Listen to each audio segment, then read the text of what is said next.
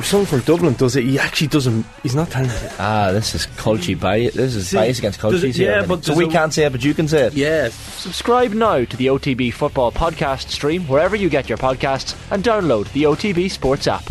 OTB AM with Gillette Labs. Get the ultimate shave or your money back. Neon Night Edition available now.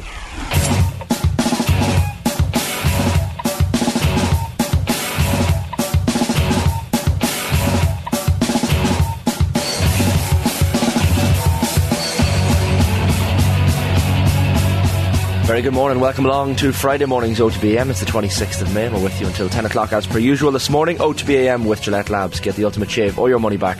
Neon Night Edition available now. It doesn't feel like Friday because Adrian Barry is no longer beside me, but we have a stacked studio, let me tell you something. Cork's Colin Boopy, good morning. Morning, Shane. Oh my God. Mayo's Cameron Hill. Good morning, mate. Good morning, Mayo Cameron. Yeah, thanks a mil. Great. And Galway's Johnny Ward. Morning, Shane. How are things? How are you keeping, lads? Country well represented here, isn't it? Yeah, It's kind of a real spread. Well, it's very. I was going to say it's very west. There's two lads in the west. No Leinster representation. No. I think, given the events last weekend, maybe they didn't want to come on. It's for the better. We had to separate the Galway and Mayo lads across the room as well. We couldn't put them beside each other. We went to the league final together, so okay. We had. We both don't like Roscommon, so the enemy of my enemy is my friend. Yeah. At the end of the day, so How it works in Connacht. Well, everyone hates Mayo, don't they? Depends on what part of in Galway. It kind of depends on whether you're near the Galway or the Roscommon border. I've always generally if Mayo win All Ireland, I want them to win because I think I think Mayo people are sound. Yeah. If Mayo are playing All Ireland, you want them to win. See, I grew up with Galway winning a couple of All Ireland, so you wouldn't begrudge them that sort of way. Backhanded compliment there. No, but do you know what I mean? It's not like Mayo, like the success of Connacht teams in the All Ireland series is appallingly bad. Like no team other than Galway has won the All Ireland since Mayo in 51, was it? Yeah. Like that's incredibly bad. We've at the moment we've three of the best teams in the National League. Like we'd first, second, and third in the National League. Yeah. Galway and Mayo are definitely All Ireland contenders. But like Mayo, I mean Mayo people, in fairness, they're a bit mad. Like because when you want something for so long, it's like chasing somebody and thinking that it's going to happen and still thinking that it's going to happen, and then thinking that it's going to happen and then thinking it's going to happen. But Mayo people, like if football is like. It's a bit like Monaghan, obsession to an extent, like similar enough populations, punch above their weight, but just haven't won. Monaghan and Roscommon or Monaghan? Mayo. And we have a much smaller population than Mayo. Roscommon and Monaghan have a similar population. Of course. Mayo have a bigger population, but they haven't won it, and I generally would like them to win All Ireland because just so they can get it over with at this stage, because it's been hard going to the well so often. But most people in Galway might disagree. Right, fair. That's fair. Loads still happening in the world of sport. Eddie Dunbar still turning up in the Giro d'Italia. The Celtics beat the Heat last night to take the series to a Game 6 at least in the Eastern Conference Finals. Game 6 will be Saturday night in Miami, so that's for the right to play the Denver Nuggets in the championship game. But lads, Old Trafford last night, I suppose. Manchester United 4, Chelsea 1. Champions League football secured for Manchester United for next season. Means Liverpool will not be in the Champions League next season. Mo Salah wasn't happy. No, he put up That was an interesting statement on his social media accounts, didn't he? What do we read into that? I think he wants to take a leadership role. Yeah. Because he's committed to Liverpool last summer, signed a big long-term contract. Shane, you were cynically suggesting that his agent suggested to him, Mo, poaching full-time here, United are going to win. So for people who haven't seen it, I mean, it's a photo of the back of Salah's jersey, him during a match, looking a bit sad, and he's put the filter on it for grey. So morning, the last of Champions League football. Morning onto it. He said, I'm totally devastated. There's absolutely no excuse for this. We had everything we needed to make it to next year's Champions League, and we failed. We are Liverpool, and qualifying to the competition is the bare minimum. I'm sorry, but it's too soon for an uplifting or optimistic post. We let you and ourselves down. That was at 10:07pm last night, so just after action had finished at Old Trafford. It only took him an entire season to take the initiative there. Good for him. The Opta-Joe stat, best minutes per goal or assist rates among Premier League players this season in all competitions. 65 Erling Haaland, 93 Salah, 97 Evan Ferguson. I was actually surprised that Salah has been involved in a goal or assist only once every 93 minutes, and that... You want us to talk about Evan Ferguson, is that what you're saying here? This is no. We leave Ferguson out of this. But 90, he had a kind of a patchy season till as well. His pace is just slightly gone as well. Maybe he feels himself that like he didn't have his best season for sure, but it was an interesting... I don't know if he's a serial tweeter, but there was a lot packed into that tweet. A lot going on. Definitely felt strategic. Actually, Salah's a bit like Harry Kane this season in that they've both been excellent individually. Yeah, statistically, goals. And the teams have underperformed massively. I really enjoyed last night's game again, a bit like Brighton Man City the night before. Yeah, well, Brighton Man City was a better game, wasn't it? Quality 100%. Yeah. Someone tweeted last night that it was the worst quality end-to-end game they've ever seen.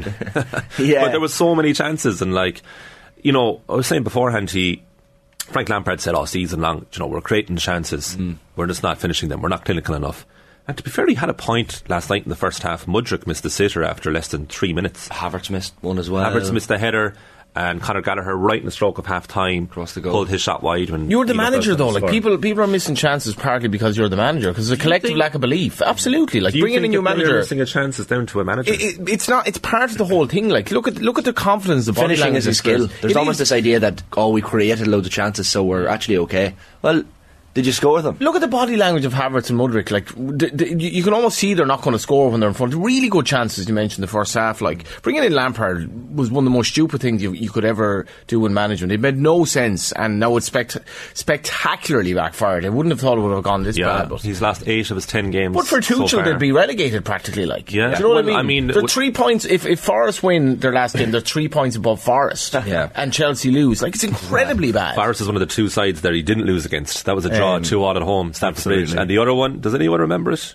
A few weeks ago, 3-1 away to Bournemouth. Right. Which I think Bournemouth took the lead in that, or they equalised at the very least. But yeah, like Johnny makes a good point. Like when they brought in Frank Lampard, presumably it was for a bounce club legend. He did okay the first time around at the start of his 10 years. So it's like maybe we'll get a bit of that. He's been away a bit. The club legend thing is absolutely irrelevant. But it was like, what was the point of losing Graham Potter for this? Because I don't think Potter was ever going to go on an 8 out of 10 game losing streak. So they're 12th in the league. It's by far, Sky Sports threw up a graphic last night, it's by far the fewest number of Premier League goals they've scored in the tournament's history. It's been a disaster, and considering all the talent that they have in abundance in that squad. Afterwards, Lampard had a very honest interview as it was sold on Sky Sports social media feeds, 5.5 minutes with Patrick Davison. And before I watched it, I was thinking, like, I have a fair idea of what he's going to say here. No, and seriously. it was bang on for 5.5. He's so conscious of doing that now. That he's does Frank Lampard have a magic wand where he can solve all this? Well, he was, because he did make that point that they did once again create a load of chances and they're not finishing them. Did 60% possession in the game. That's it. I did see a friend of the show, Yasmin Baba, having a great laugh and putting up the statistics, saying this is the most Chelsea of Frank Lampard Chelsea games ever in terms of stats. They had 62% possession. Their expected goals was 1.34, and they didn't score. And United's was like 0.25. Yeah. Well, like he was on about in that post-match interview saying, like, people are on to me with playing a back 5 and they criticise me for that, but I can play a back 5, a back 4, a midfield 3, a front 2. It doesn't matter if the players aren't committed. And then he went back to the players in the middle section of the interview saying, like, the commitment's just not there in training, the application isn't, and there's only so much I can do as a result of that. In other words, I'm not capable of doing anything. Yeah, surely that is definitely something you can control, is their commitment. That's literally your job. Like, what's the future for Lampard? Is he managing next season anywhere? Surely Does not. anyone want him? Well, not obviously at any level. League. Not in the Premier League. There are a lot of idiots out there, though. Like, this was a stupid appointment, and if Chelsea are that stupid, there have to be a lot of other stupid clubs. Like, do you all reckon that he actually is a useless manager, or is there something in him at all? I think if he wasn't Frank Lampard, he wouldn't be getting any of these jobs. Same with Gerrard. Like Gerrard, look at Gerrard at Villa this season. Like, appalling record until they changed the manager. Emery comes in and he won the Scottish Premiership. Well, with Everton, he did keep them up last season when they were in trouble of going down. He did. With Derby, he got them to a playoff final. Now, I've said that before, and I've had loads of people saying that Derby squad was incredibly talented, and the very least they should have got was the playoff final. You have to give the manager some credit, though. And at Chelsea at the start, he was okay. He did okay for a while at Chelsea, and then it all went wrong. So, if you look at his record coldly, and take away the reputation of Lampard, he's not totally terrible, right? I'd like to see him as a scout. I'd like to see him as a scout, because the line he always puts out is clearly these players aren't good enough, and the players I've been saddled with, like the Germans. Yeah, go find the players then. The Germans TM that he would always refer to in his first stint at Chelsea. So maybe he could unearth some other gems like Mason Mount. Maybe that's his thing, that he actually knows where all the good players are. He's just kind of keeping it close to his chest. Yeah. It's hard to know, because he was a pretty instinctive player. Like, that was his whole thing, was arriving into the box. Like, he wasn't a midfielder who would control the game. Yeah. Like John Giles said that about him plenty of times over the years, and funny enough said the same thing about Gerrard, that they weren't typical midfield players in the way he would consider a central midfield player to be. But Lampard was incredibly effective. Yeah, arriving late in the box. Busted flushes as managers really already. Like, at this stage, like, but that's what I mean, that their playing style correlates with their management style, which is like, you're relying on inspiration, and you can't control it because you're on the sideline. So where does that leave you? A lot of people in the comments having their say on Lampard as well. Brian says Lampard took a job nobody else would take. In fairness, the Mudryk transfer will go down as one of the worst big money moves ever. The players aren't fit because of Potter. Mudryk is a very good player. Like, Jeez, you can imagine him like ripping it up under a new manager. Did you see the pace of the second half? He's very quick. Like, Mudryk is a seriously good player. Like, that chance in the first half, like, when he came on against Arsenal, he did well. His debut against Liverpool at Anfield, it was a 0-0 draw, and he was very impressive. Yeah, he was very good. But your point there, when he missed the sitter after 3 minutes, and you're putting it down to his lack of confidence, presumably under the leadership of Lampard. But it was the same with Potter. He was like that. He was very uncertain of himself. Yeah, but that's the manager's job, though. Do you know what I mean? Good managers get the best out of their players. Like, Lampard is clearly not a good manager at all. I would have done a better job in that time than Lampard. Like, nobody could have done worse. Like, nobody could. Well, you literally, lads, just do your jobs. Do your jobs, and like, play. You have a lot of potential here. You have a lot of quality. Score a couple of goals. Don't be terrible. They've been absolutely awful. They look like at the start of the second half, United had a load of chances to make it 3-0 early on. Like, Bruno Fernandes hit the woodwork, and it really looked like they gave up, Chelsea, at that point. They kind of came back into it at the end. Like, João Felix scored a lovely goal, like an individual goal, and like a player that Lampard's pretty much completely cast aside. He looks a step above everyone else, but you've seen so little of him. And like, a point was made in commentary, I think it was Gary Neville said, it's just like, like, they have 1 million players, and he's one of the players that they definitely won't have next season because they don't have an option on him unless they go back to Atletico and say, okay, we'll actually try and buy him. And you'd almost be building a team around him. Yeah, he's one of the players they need. Because when you look at the bench that they had that last night, like, there's so much talent in the squad, but I don't know how Lampard can manage. I'd say he's sitting. Well, it doesn't matter now. He's gone. He's gone. He's out the gap. Casemiro, I thought, was pulling the strings. Got quite player of the effectively match. last night. He was very decent. Marcus Rashford, 30 goals this season. Someone's commented, Fergus Keogh, Mo Salah 30 goals 15 assists equals per season. Marcus Rashford 30 goals 11 assists equals great I don't season. think we said Salah had a poor season. He's not at the level he was. And Rashford's season has certainly tapered downwards a little bit towards the second half of the season. It's a bit like Arsenal. It was like, people are criticising Arsenal for finishing second, but they were so good for so long. I have to pick up on that. I've been very frustrated with that kind of discussion around Arsenal. Hey, you brought this up. Go on. Yeah, this idea. So, the now deferred fire pit until next week, we were going to talk about bottling and what is the definition of bottling. And something that's really, really annoyed me is the notion that Arsenal bottled this season. They didn't at all. Like, you have to look at this season as an anomaly, like an aberration. I know John Hartson was saying that, you know, it's not a 30-game season, it's a 38-game season, and Arsenal are going to have to buckle up. And it wasn't a 38-game season. You had the deferred matches because of Queen Elizabeth's death. That compounded a lot of fixtures towards the end of the year. There was also a shortened pre-season. The season started at the start of August.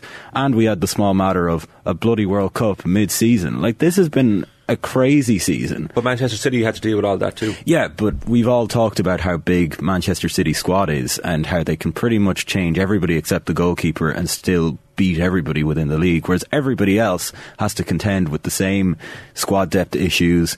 They all look wrecked. All the teams look absolutely out on their feet at this stage, and that's why I feel like things have kind of petered out before the final day, is that everyone is really tired. They just want the season to end. Figuratively and spiritually, they're all on the beach.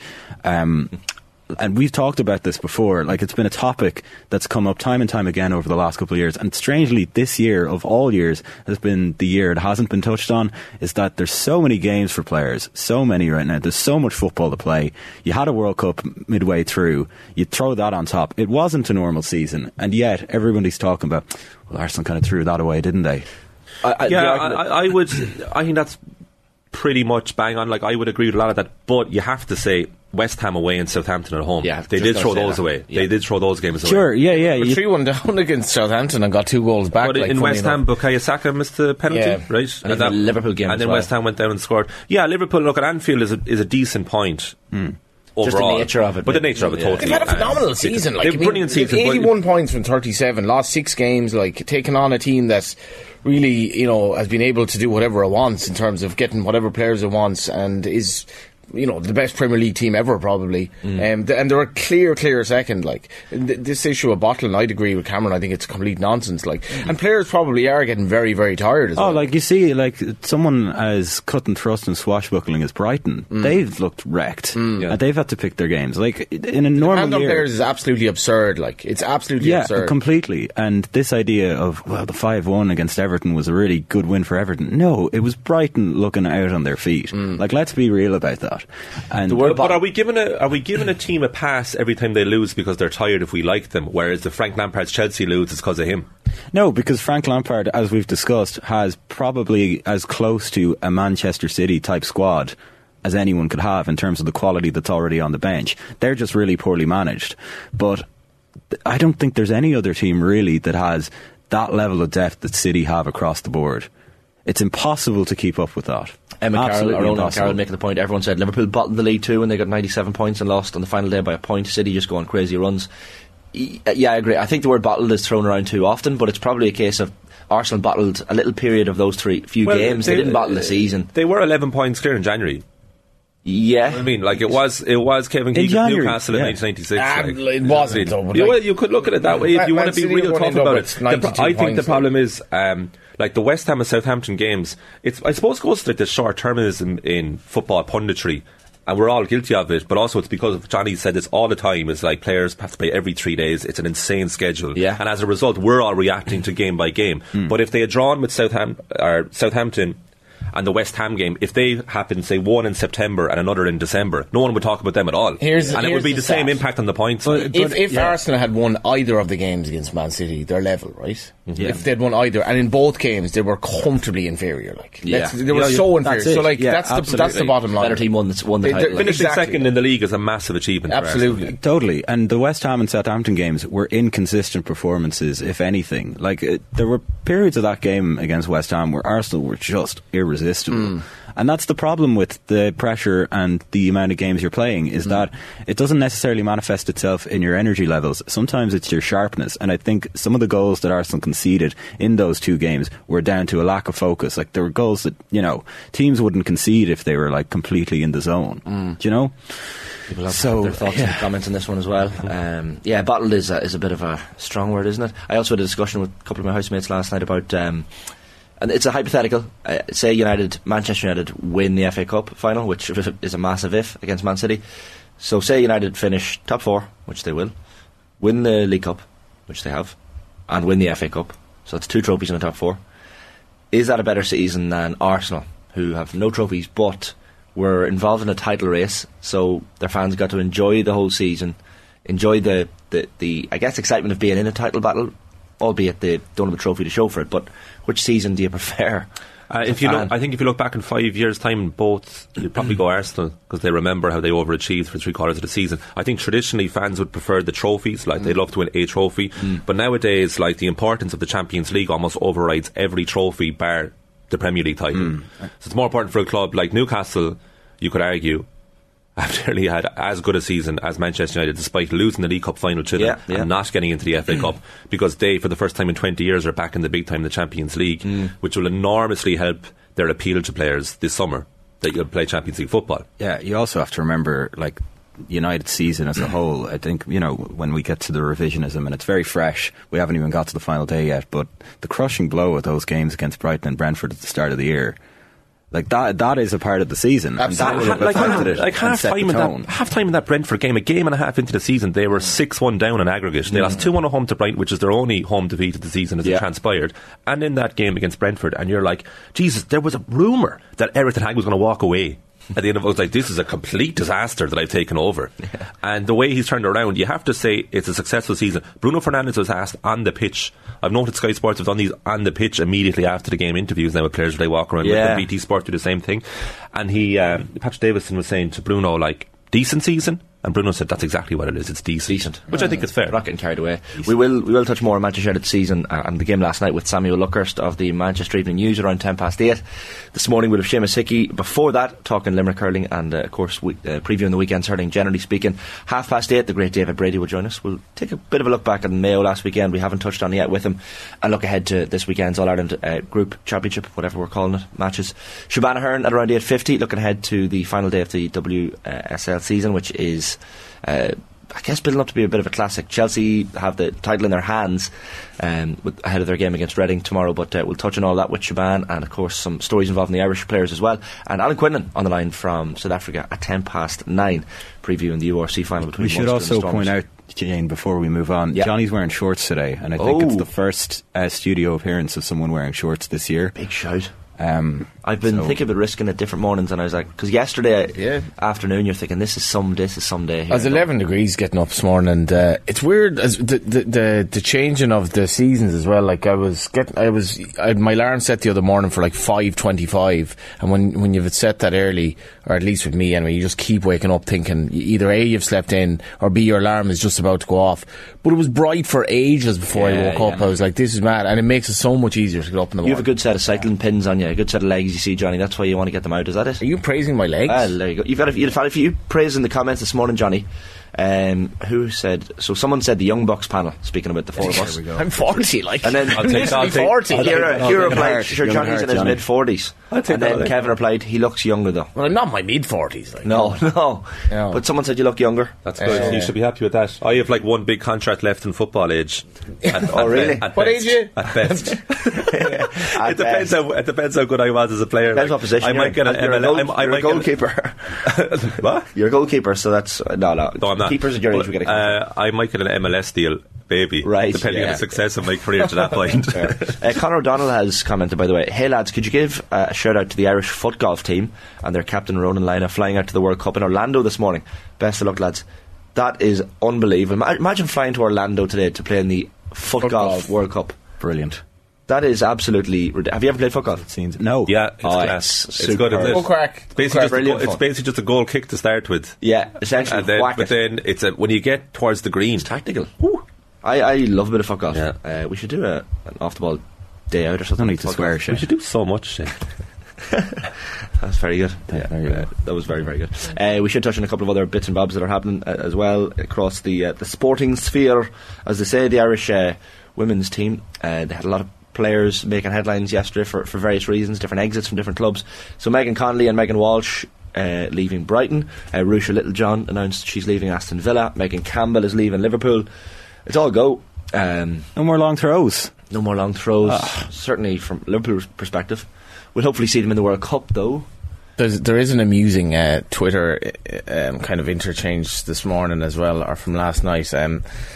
In the call, who obviously we know, he tweets Paul Galvin, like, this is reacting, but Paul Galvin is reacting to a clip of Paul Scholes' passes, and Paul Galvin just says, Scholes, amazing player, but I could name a dozen Gaelic footballers who could pass like that given the same time and space, right? To which in the caller replies, yeah, totally the same. And then Dan McDonald, who always gets really worked up about this idea that GA players are basically just soccer players that decided to play football. He said it's either an elite case of GA exceptionalism or a spectacularly effective wind-up. And Paul has been on the show. Which one was it, Paul? Yeah, I'd love to hear. Do you get what Dan has this point? Yeah. Like, remember we used to have like football, as in soccer, is a much more skillful sport than a lot of people who don't play it realise. You know, if you actually played a 90-minute game of soccer, you'd realise this is skillful. So maybe there's people who are into Gaelic football and don't particularly play or pay heed to soccer who don't realise or understand that. I'm a fan of both. I think though, I feel that a lot of it is coaching. Like, a lot of really good Gaelic footballers are very good at soccer growing up, and they just kind of gravitate towards one because of family ties or I think even the structures. It's such a tedious debate. It's so my dad could beat up your dad. I really hate those sport versus sport. Cameron's not having anything this morning. I don't want to compare them. We should mention the injury for Aoife Mannion as well. Small tweak to her knee. Anytime there's an Irish women's player now that is down as injury, you get a little bit concerned because the World Cup is only a couple of months away. July 20th I think is our first game. There's tickets on sale by the way this morning. So Ireland are going to host Zambia on Thursday, June 22nd. so that is less than a month away, before taking on France. That's Thursday, July 6th. 2 key games as part of the World Cup preparation. Tickets on sale 10 o'clock this morning, so just over 2 hours to go. Go see Hervé Renard. Will he wear his white shirt? Oh yeah, on the France technical oh area. yes, that'll be a sight to behold. And another friendly announced as well. Oh yeah, Colombia. Again, that's going to be behind closed doors in Brisbane, July 14th. So 6 days before the Vera Pauw's team get their World Cup underway. So that'll be I presume the last game before. Yeah, you'd think so. Yeah. World Cup 6 days is probably just enough time. You'd imagine. As I said, we'll talk WSL with Shabana Hearn later on the show this morning. You want to talk French Open? Well, I just wanted to mention, I got this online yesterday. I didn't realise it had been 80 years since Sorry, since Bill O'Hurley, he passed away. The great Bill O'Hurley. Okie doke. Ah, what a man. What are your memories of Bill O'Hurley? Well, he made my childhood Cork man. and adolescence. Is he Cork man? Oh yeah. I mean, through and through. And maintained the accent despite spending the majority of his life living up here. And was initially on the news side of things at RT. And then they had something happen in the sport department where he had to fill in. And the rest is history. But like, I just every so often look back on the Billo, Gilesy, Dunphy, Brady days on RT, and just the way Johnny is accidentally doing a very good kind of impression of the way that Bill would just kind of sit back, have the pen, and be like, watch it all unfold. What do you mean by that, Eamon? Yeah, and then simple but effective. It was incredible. He always acted like he pretended like he was completely clueless and being like, "Tell me about this football thing," but very much knew his stuff. But just let them Your fellow get on with it. Don Logue's kind of clash with Joanne Cantwell as well reminds us of the old RT era where like it was a lot of personalities, because under Declan McBennett, whether it's anything to do with Declan or not, and it probably is, RT has moved on from the totally. The personality days. It's different. It's a different world now. It is, and like you can debate the ins and outs of it, but it's from another era. It was a specific type of incredulity with Bill. I remember there was the Dunphy clip where he calls someone a spoofer, and Darragh Maloney calls him up. He says, bullshitter. But Maloney can't carry off that sort of what? Eamon Dunphy swearing on air, that kind of what's going on here? It's very Simon Amstel on Nevermind the Buzzcocks, seeing Donny smoking. You were at the Souness event though. Remember the Off the Ball Souness event? Yes. With Wes Brown and John O'Shea recently as well. The Just Eat one. That was they did play a clip at one stage up on the big screen of the good old days with Billo and Eamon and Souness in the middle of them as well. It was just an absolute. I'd forgotten how good those days were. Do you remember when Dunphy was like Rod Little? He's the one, and then Bill goes, even you can't say that. But then it's like, but keep on going anyway. I know him. That was the best thing when he got really Cork. When he's you can't be saying that. Come on. And then there's a little twinkle in his eye. And there was one time, it was actually latter stages when Bill was questioning the support in an Ireland game in the real down days. I think it was the end of Trap. And Liam Brady went mad, took a huge exception to Bill being like, well, the fans aren't showing up.